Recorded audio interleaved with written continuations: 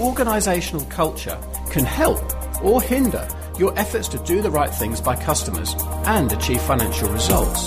So, how can leaders seize the cultural opportunities while managing the risks?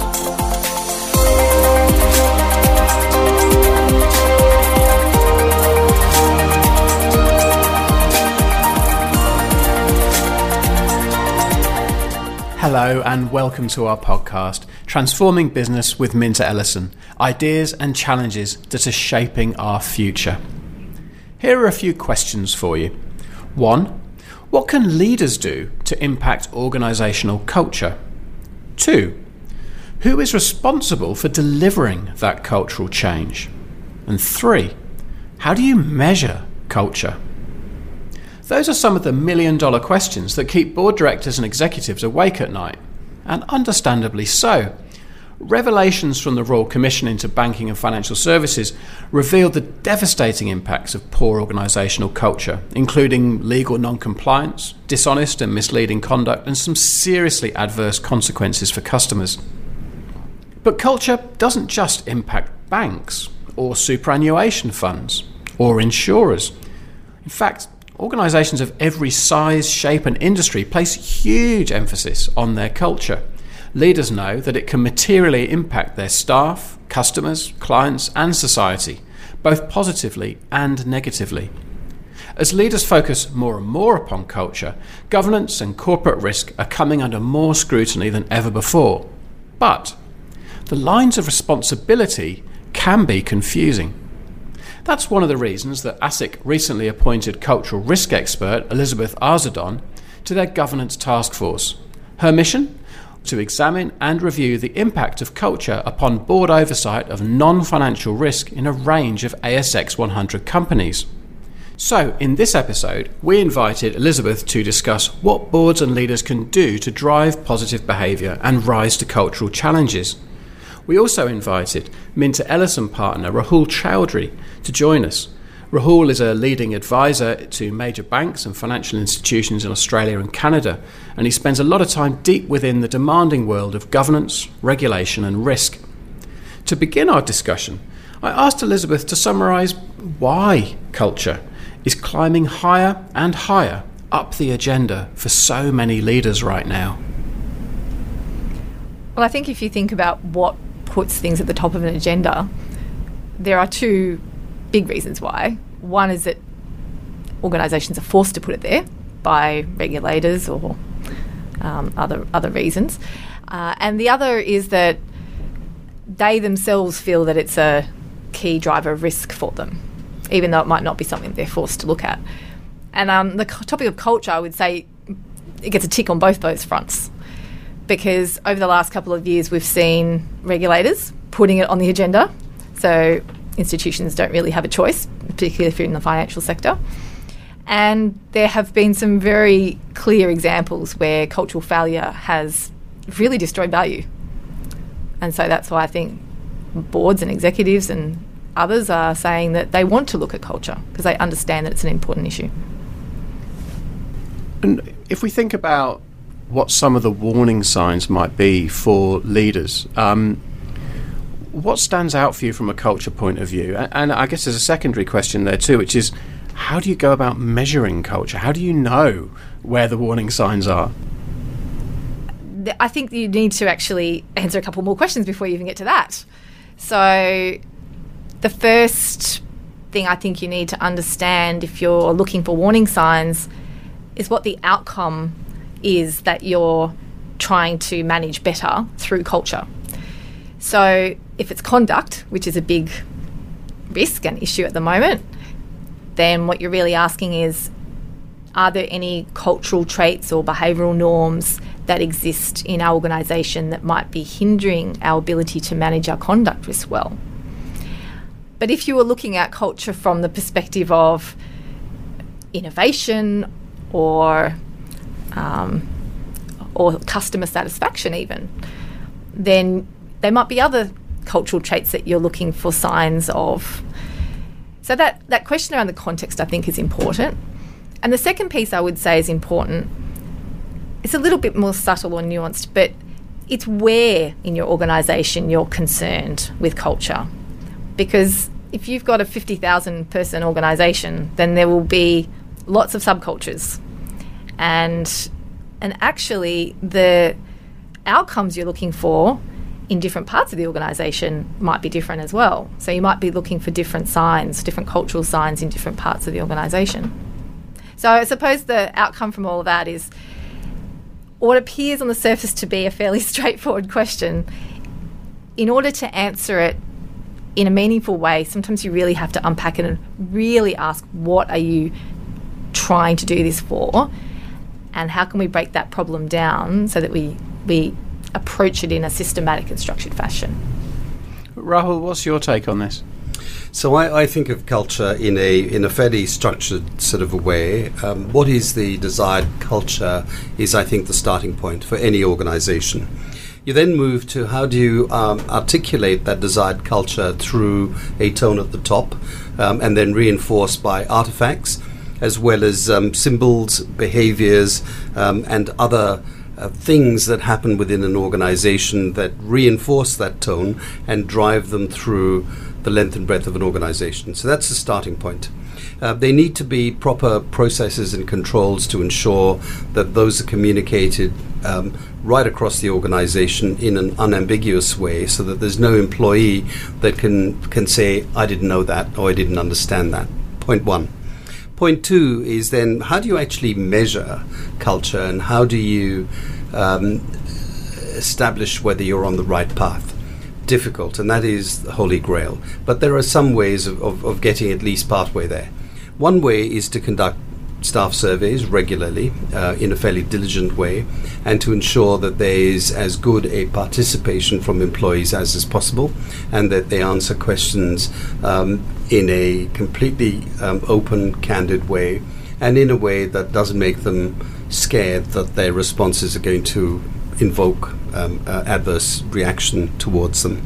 And then the third is to seek external data points, whether these are customer surveys, whether these are issues that regulators have highlighted, etc., and to really go through those in detail. And the point Elizabeth made is a very good one. One has to unpick the results very carefully to ensure that they make sense. And in my experience, real value is derived from focusing on what I call the tails, not just what sits beneath the normal distribution. So what does the organization do extremely well, which it can then try and promote across the organization in a more effective way? And then going to the other end of the tail, what does an organization not do well, and what are the results telling us that need to be fixed, and actually pay attention to them and not worry about, oh, there are only 3% of our employees that feel this way. Where there's smoke, there's fire, and organizations need to focus on those tails. So I just wanted to pick up on something you said there, Rahul, because I think you've raised some really important points about how you go about assessing culture. There's two things that I think organisations and leaders grapple with. One is, what data do I rely on? And one of the principles I use when I'm assessing culture is triangulation of multiple data points. So instead of trying to figure out what the one or two best sources of information are, or most reliable metrics are around culture, I think it's helpful to use a number of them and triangulate it. So surveys and interviews with people, and looking at outcome data, and looking at the formal environment. And so this triangulation point, I think what it helps to address is the bias that creeps into different perspectives. And I'm not saying bias in a judgmental way. I'm saying that every person, every individual has bias based on the perspective on which they're coming from.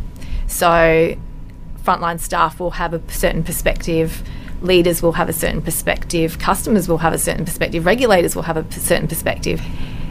Another dimension of getting true data points, so those that are free from bias or try to address the bias issue, and also those that are honest.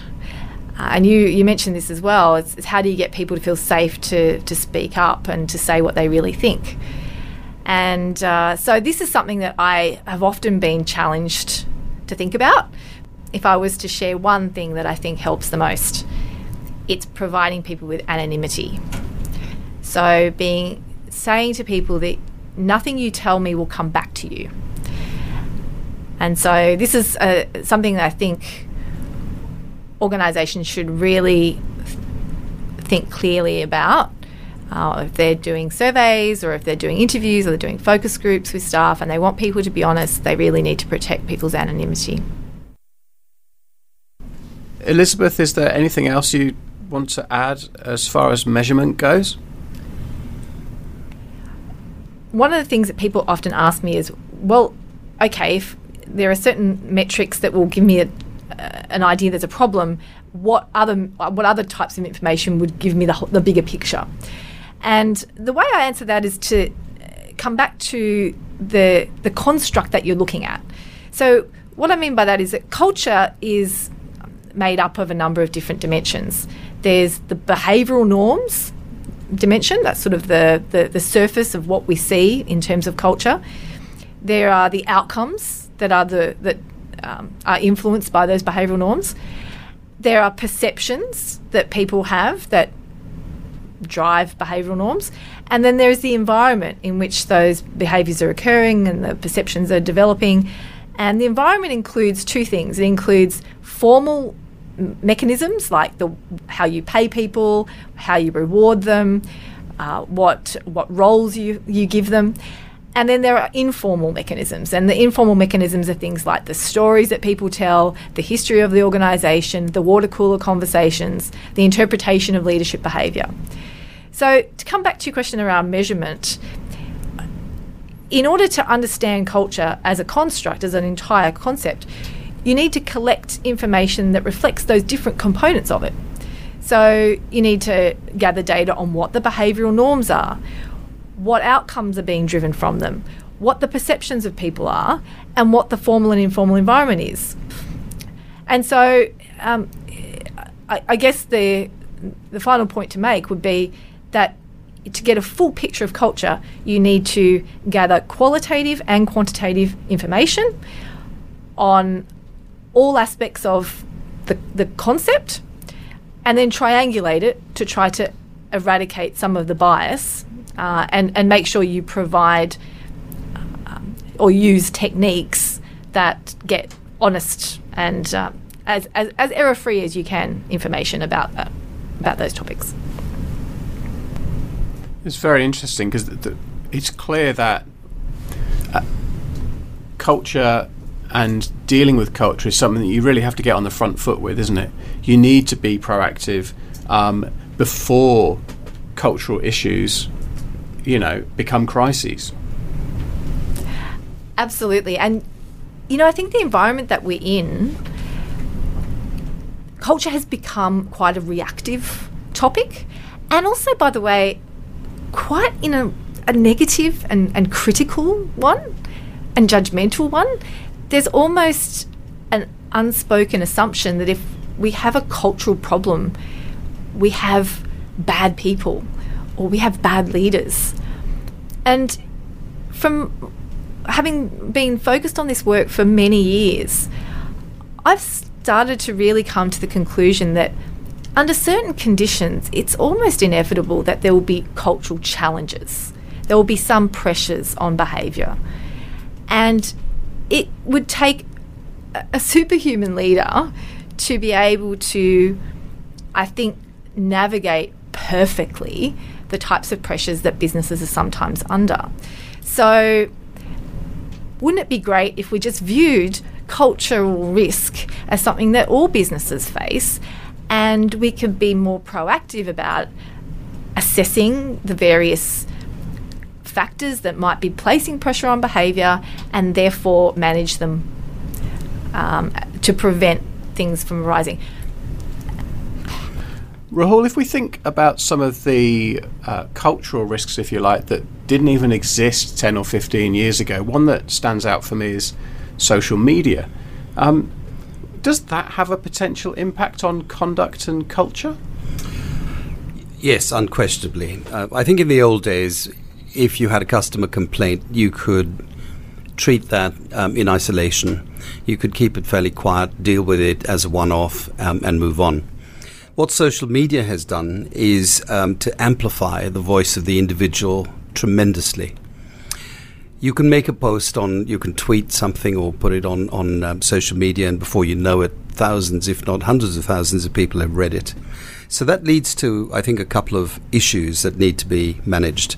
One is that disaffected voices can receive greater prominence, I believe, and create a bandwagon effect. And the second is that it creates a risk that organizations manage not their broad church, but focus on the squeaky wheel. Yeah, the loudest voices get the most attention, and the quiet majority may pass under the radar. Exactly. It's interesting. There is, I hear a lot of frustration, I suppose, about the role that social media is playing in. But I wanted to touch on another role that social media can play, and that's actually a good one from a cultural perspective. I've heard some people talk about the fact that social media means that there is really a level of transparency for organisations in terms of their behaviour and conduct, and that some organisations are really aware of that, and it can increase their impetus to respond and be very quick to pay attention to what's going on at the front line of their organisation. So that's not to say that they wouldn't have done that in the past, but I think it's definitely raised an awareness to them that it's very difficult to hide or to manage situations quietly because of social media. It's interesting you say that, because if you think about an organisation and its lifespan, right, you're always going to have some disaffected customers at some point. But if, as an organisation, you can demonstrate that you handle those situations really well, and social media gives you the opportunity to do that, does it in a very transparent way, then you actually can actually have a really positive impact on your reputation. That's a very good point, and I think another dimension to that is speed of response. The traditional way of responding to complaints is to pass it on to in-house lawyers or external lawyers to deal with, and that goes through due process, takes an awful lot of time, and in the meantime the frustration of customers just continues to increase. What social media is forcing organizations to do is to deal with issues and deal with them quickly. And one way is to use social media to respond to some of the complaints in a timely manner, resolve them, and to move forward. Rahul, let's move on and think about the role of boards of directors here. There's obviously different roles for individual board members, boards collectively, and regulators too in addressing risk. Can you tell me a little bit about that? Yes. So boards are ultimately responsible to provide leadership and strategic guidance to their organizations, and together with senior management, they're also responsible for setting the tone of an organization, setting the tone at the top. Boards approve risk management frameworks, risk management strategy, and risk appetite. They are typically also responsible for monitoring and assessing the effectiveness of the management of risk in an organization. And boards delegate usually to a risk committee responsibility for governance of risk decision making, including establishing a view of actual risk positions relative to appetite and the quality of underlying policies, processes, and controls. Turning to regulators, the Australian financial system is overseen by the Council of Financial Regulators, and that's made up of 4 agencies, namely APRA, which has responsibility for prudential supervision, ASIC, which has responsibility for market integrity and consumer protection, essentially conduct, the Reserve Bank of Australia, which has responsibility for monetary policy, overall financial system stability, and the reputation of the payment system. And finally, the Australian Treasury, which has responsibility for advising the government on financial stability issues and on the legislative and regulatory framework underpinning financial system infrastructure. It's important to note that regulators do not aim to ensure that financial institutions never fail. Instead, their remit is to promote effective governance of risk, help ensure that markets are well informed, and help minimize the adverse impact or contamination effects of a distressed organization. Elizabeth, that's an interesting point. If we think about that framework of regulatory oversight that takes place, the relationship between regulators and institutions is obviously really important. I think it is a very interesting point, actually, because in the work that I did recently to examine the cultural traits that help boards be more effective in their oversight role, there were 3 characteristics that stood out. They were alignment of purpose, trust and respect between the board and management. And so that's speaking within an organisational environment.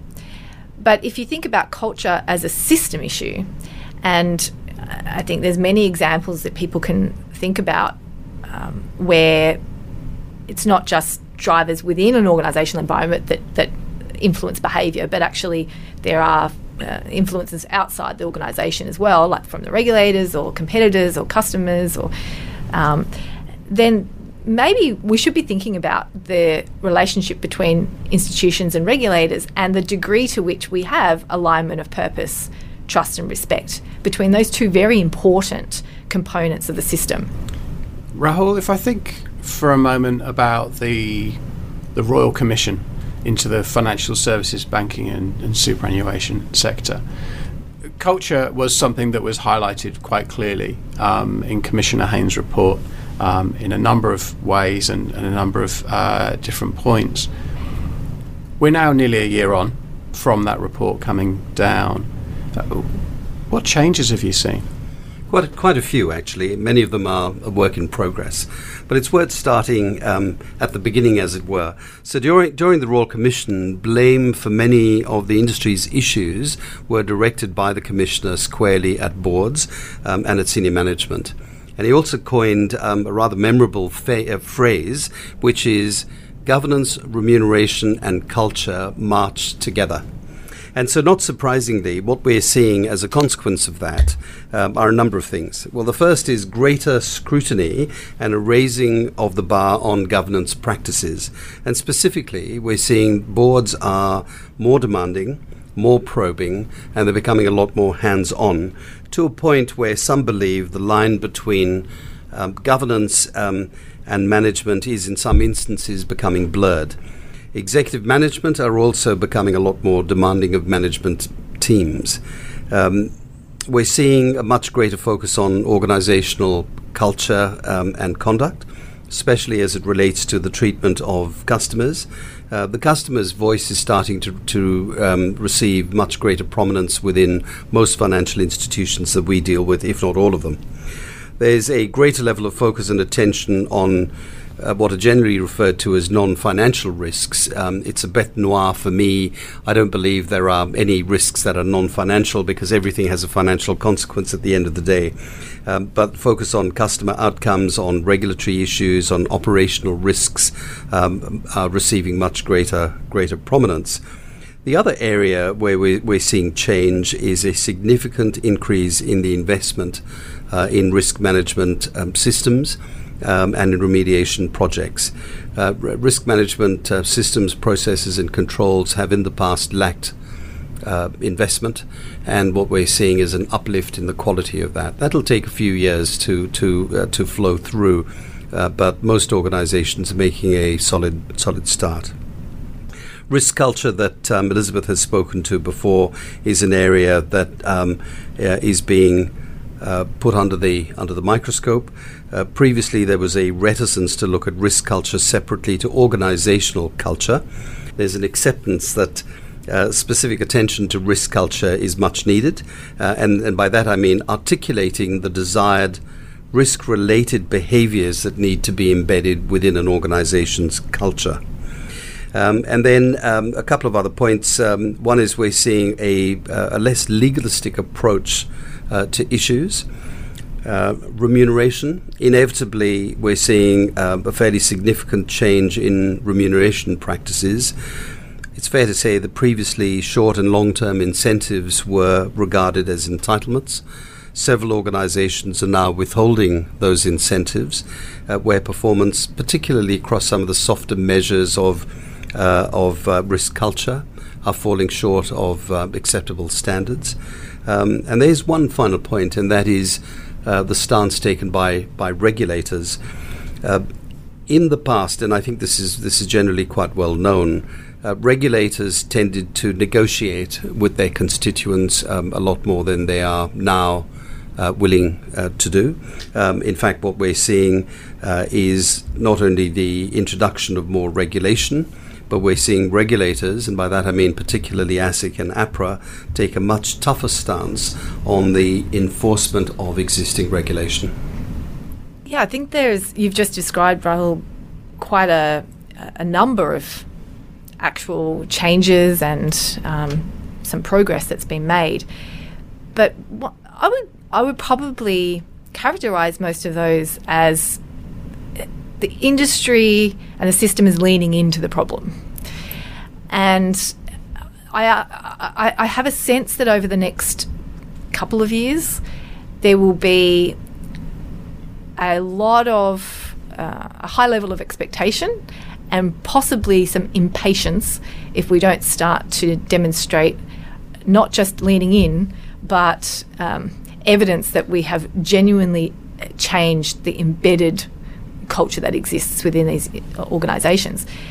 And I think this is a danger zone because with impatience can come penalties if you don't demonstrate that there has been change.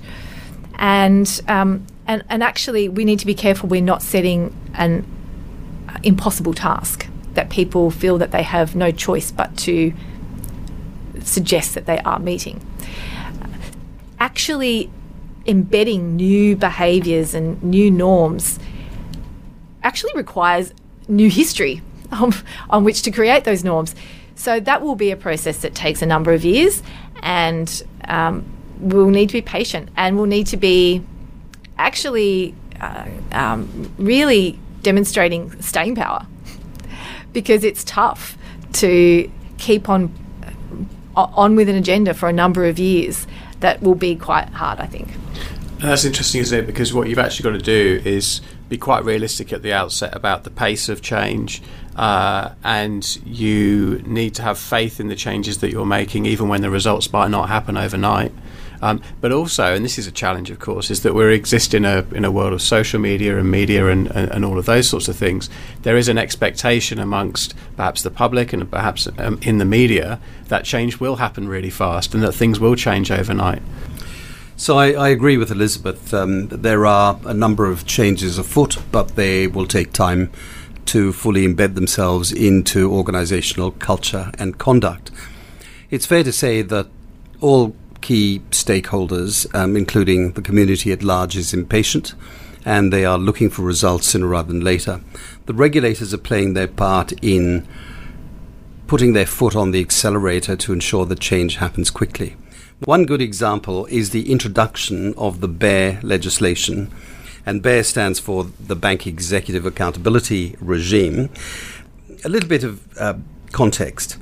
Most, if not all, organizations suffer from fuzzy accountabilities to a greater or lesser extent. The lack of clear ownership can be a scourge when it comes to preventing problems. Also, human nature being what it is, people duck and weave and finger point when there's a problem. In fact, in their self-assessments, which they did in 2018, all banks acknowledged that accountability was an area that required a lot of attention. The BEAR regime is assisting by bringing clarity to who is responsible for what activities and what risks. And what that is doing is focusing people's minds in relation to precisely who is responsible for what, with regulatory penalties attached to non-performance. And I think this is a great one to talk a little bit about, actually, because BEAR is very similar to SMR in the UK, and there was a similar narrative that was at play before SMR hit the banks there, which said that SMR was just intended to be able to apply consequences to individuals. In actual fact, a lot of the feedback that has followed the rollout of SMR is that it helps people to clarify what they're responsible for, and that clarity can in some ways provide more safety, because one of the reasons why people might not feel safe is that they don't know what they're going to be held responsible for. And that is a scary thing, because you don't know what mistakes you might make or what you'll be held accountable for. So BEAR, in some ways, I actually think, if we reflect on it, should be helping us to feel safe rather than making us feel less safe. This conversation is interesting. We talked in a previous episode of the podcast about social license to operate and how organisations have to justify that licence. Raoul, it seems in our conversation around culture today that sort of leaps out again at me. Any thoughts on that? Absolutely. The hard work that's being done to rebuild trust by most large organisations, if not all, will need to continue. As we all know, there's an asymmetry of knowledge between institutions and their customers, and the community therefore increasingly expects organisations to be transparent, fair and scrupulously honest. There's an expectation that if there's an issue, it needs to be fixed fairly and fixed quickly.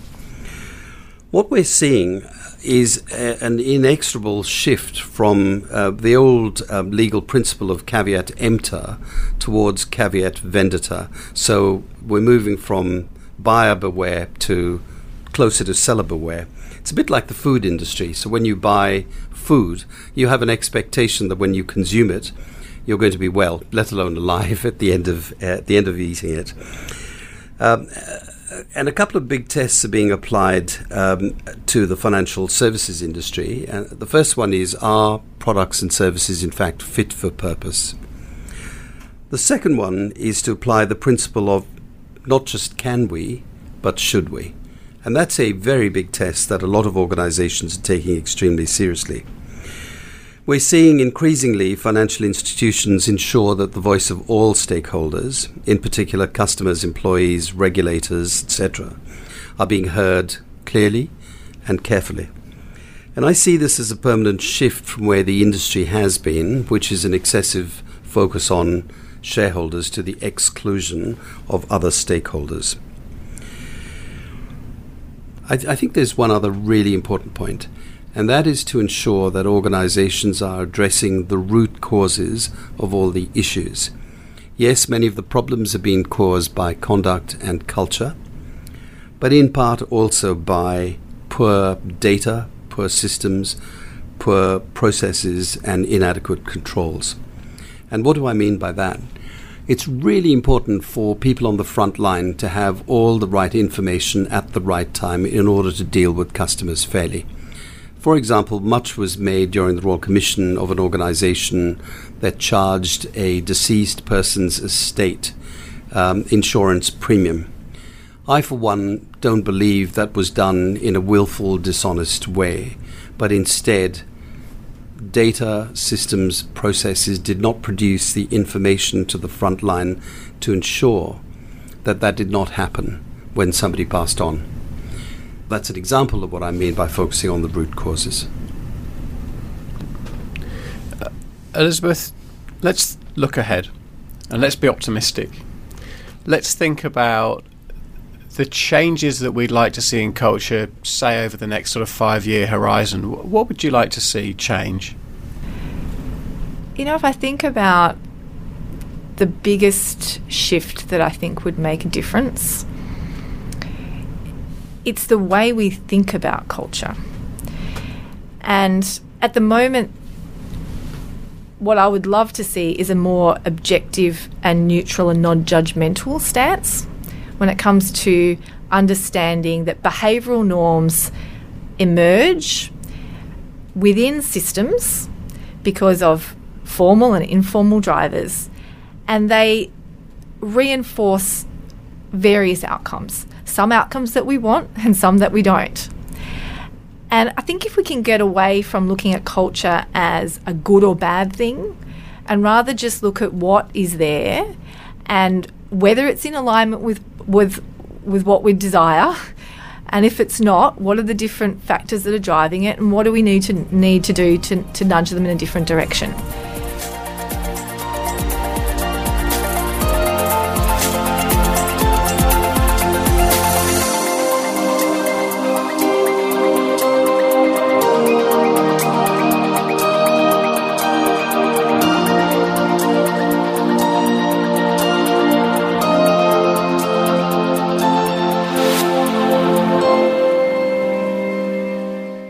That was cultural risk expert Elizabeth Arzadon in conversation with Minter Ellison partner Rahul Chowdhury.